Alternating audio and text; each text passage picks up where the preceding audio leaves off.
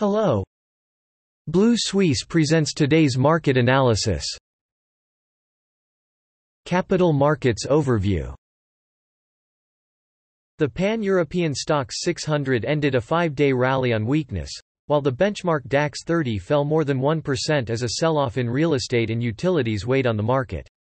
The war in Ukraine, rising inflation, and higher interest rates still clouded investor sentiment.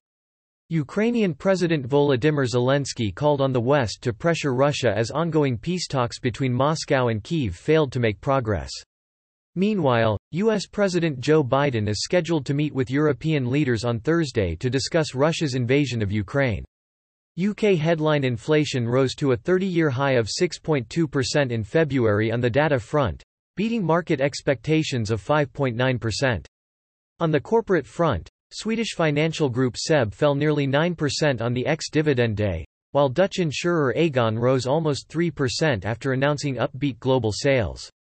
On Wednesday, the FTSE MIB index fell 1% to close at 24,299, falling from a 3-week high as investors continued to focus on gains in commodity prices as government bonds rebounded. As Italian energy suppliers planned to accelerate their exit from Russian energy products, utilities led to losses, led by Hera, -3.7%, and Enel, -2%. Meanwhile, Stellantis, -1.5%, closed lower despite announcing a deal with battery maker Termoli.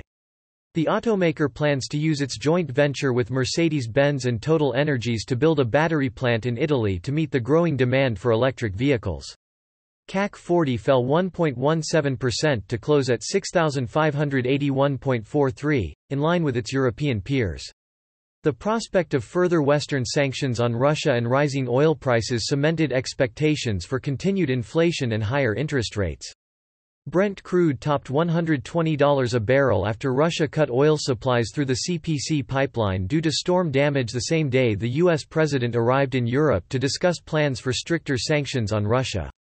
Real estate, banking, and capital goods led losses, with 25 of the 30 stocks trading in the red. Among individual stocks, notable drags included WFD Unibail Rodambo, down 4.1%, BNP Paribas, down 2.56%, ESF, down 2.66%, Publicis Group, down 3.87%, and Calling, down 2.66%, and luxury stocks such as Louis Vuitton, down 3.04%.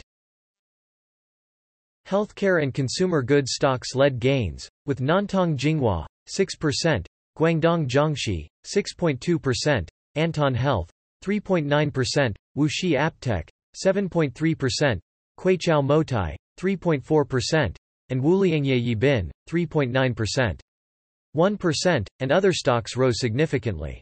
The S&P NZX index fell 143.69 points, or 1.18%, to 12,061.00 after hitting a near 2-week high in the previous session amid growing concerns that New Zealand's persistently high inflation, the fiery housing market, and the Omicron outbreak will be in the short term lead to an economic recession.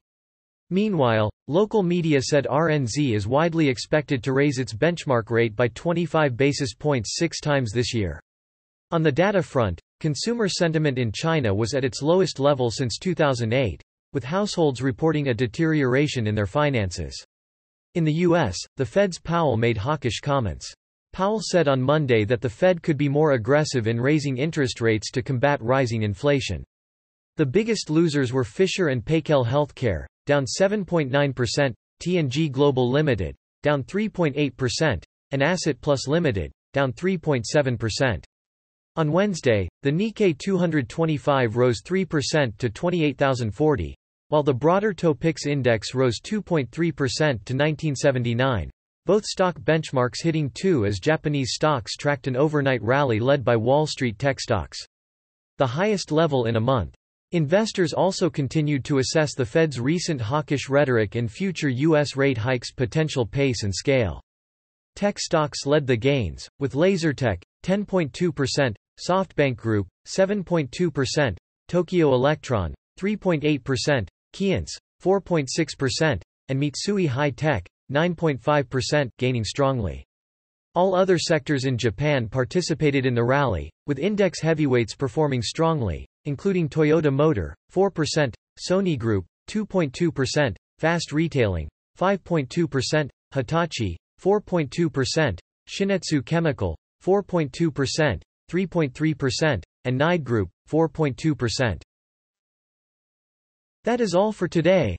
Visit Blue Suisse website for more analysis for free. See you tomorrow.